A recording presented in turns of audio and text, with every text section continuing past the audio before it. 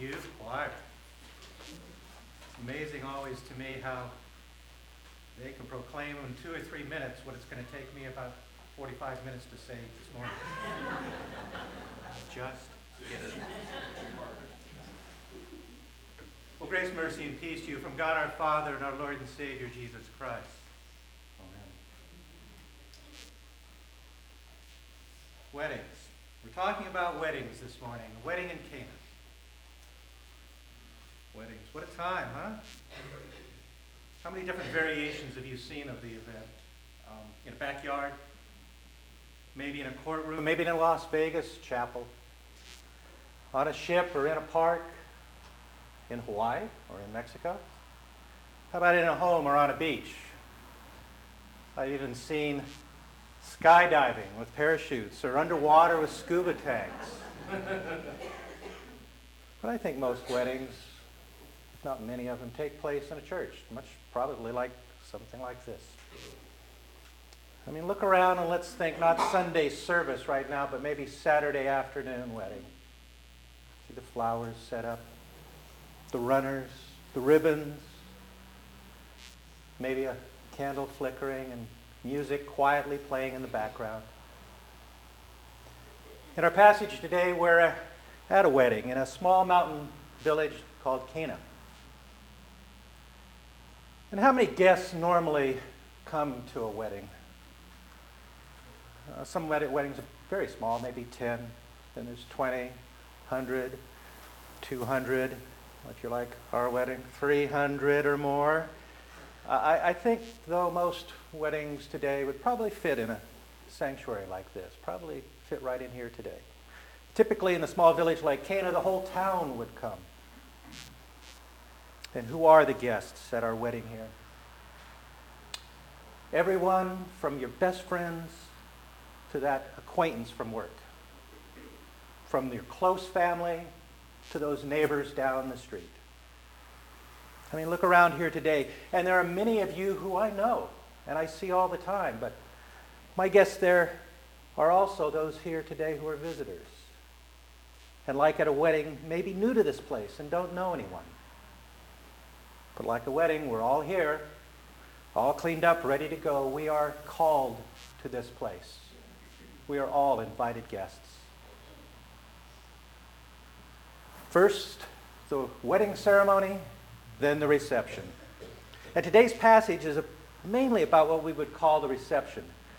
In Christ's day, the marriage procedure worked in a little bit different way. The wedding and the reception were spread out over time.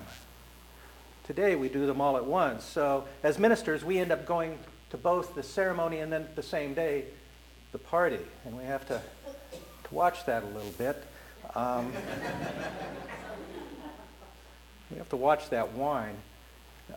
You might have heard of the story of the pastor who was coming home from a big reception where there was lots of lifting of glasses and toasting. And as a matter of fact, he still had his wine glass on his floor of his car when he's driving home, and the policeman pulled him over for speeding. And the officer said, "Sir, have you been drinking?" And the minister said, "Only water." "Then why do I smell wine?" asked the trooper. Then, looking up in utter amazement, the minister said to the officer, "Lord, he's done it again, water into wine."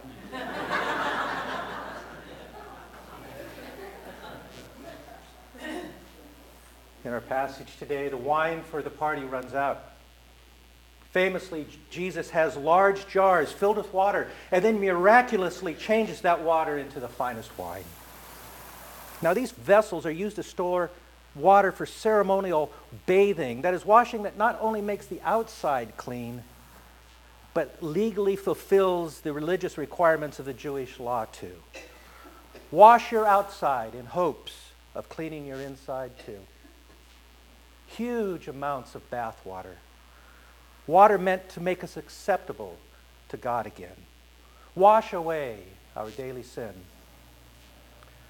Jesus takes this water of the religious ritual and changes it into sweet wine. Wine that satisfies like no other. He has come into the world, and the daily religious cleaning is no longer needed. You are now cleaned up forever. Now is the time to celebrate with the Lord and enjoy his sweet gifts. You ever find yourself sort of holding your breath at a wedding to see if the couple's actually going to go through with it? I mean, are they going to really do the I do's? And you know it's kind of a done deal, but when the minister says, "Let him speak now or forever hold his peace," do you sort of glance around the room over your shoulder, see if anybody's going to raise their hand or stand up? Will it really happen? Will they make that promise? Will it finally come true? For the Jews of our time, of the time of our story, they too had been waiting and planning and praying for their Messiah, their Savior. Will it happen? Will the Lord really deliver us? So they waited and washed with the water from those large jars. And they washed, and they washed, and they washed. And they made washing, the preparation for the coming of the Messiah, the most important thing. The getting yourself ready for the wedding rather than the wedding itself. John the Baptist told them the wedding had started, and they were still making themselves ready. The Messiah had come, and they said, "No, we have our washing to do." I think we do this too. The famous philosopher Soren Kierkegaard said, "Christ turned water into wine, but the church is succeeding in doing something even more difficult. It has turned wine into water." What he meant was that we keep trying to turn the sweet wine of our Savior's gift back into a set of rules. The first thing we want to focus on is to make sure that we're clean enough and pure enough to be in the church. Have we cleaned up ourselves enough to be before God? We want to compare ourselves with others to see if we belong. We seem to want to wash and wash and wash ourselves before we try to approach the Lord to be good enough for God. The problem is, you can never make yourself good enough. You can't wash enough. Just think, we live in a closed system, so that water that rains over our mountains is the same water that evaporated and formed clouds thousands of miles away. True, we may be washing ourselves with the water that once flowed in the River Jordan, but more likely we try to clean ourselves with water that probably once washed out a barn. We are covered with the impurities of this life. You may have set aside your torn clothes and put on your Sunday best to go to a wedding or to come here today, but you can't wash away all that burdens you. Bring your brokenness here. Your physical pain, your broken relationships, your worry, your anxiety about the future, your sin, the sin that eats away at you. You may have tried, but you know that by your own deeds you cannot wash yourself clean again. You may look good on the outside, but soon you'll go home again and the world's struggles will be waiting. Jesus went into that wedding and said, "This wash water, full of impurities, is no longer necessary.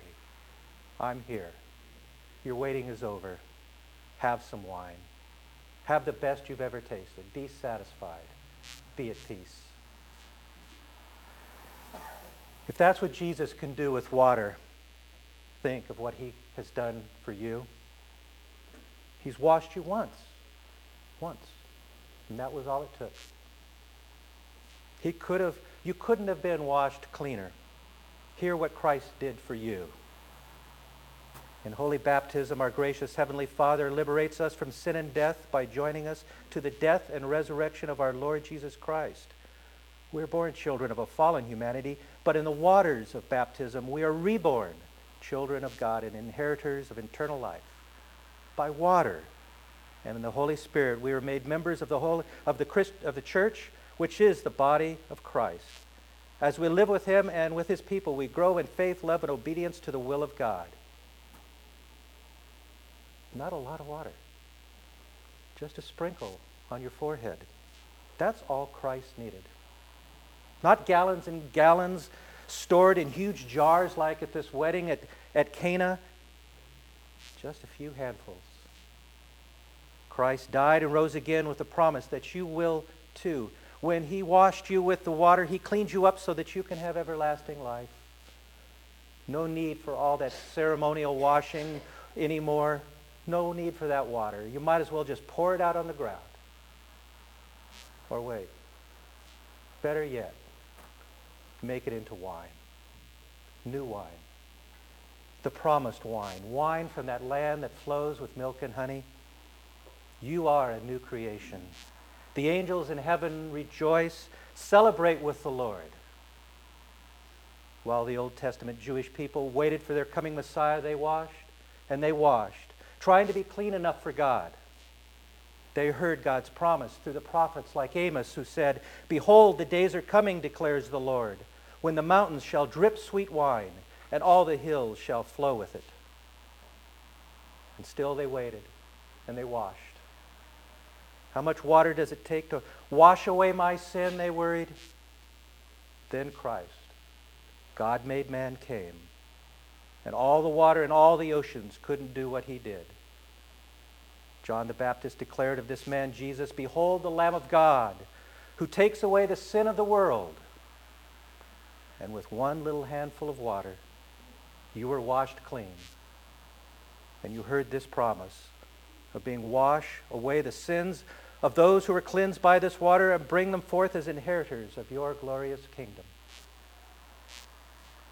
Sisters and brothers, you've been washed clean. You have peace with the Lord your God. Ordinary water cannot wash away the troubles of this life, no matter how much you pour over your head. But that little sprinkling of the living water marks you with the cross of Christ forever. Now celebrate with the sweet wine your Lord has given you. He took the water of endless, repetitious washing and turned it into the best wine at the party. He took you, a poor, broken soul covered with this life's burdens, and made you a new creation. In our passage today, we see Jesus dealing with the elements of our life: water, wine, and Christ physically coming there to be with the people. In the waters of baptism, he came to you. In the meal at the table, he comes to you. These are called sacraments, which means it's a sign that contains what it signifies. Ordinary water combined with the Lord's promise becomes an outward sign that contains Christ. Regular bread and wine, symbols of his blood, his body and blood, actually contain his comforting presence.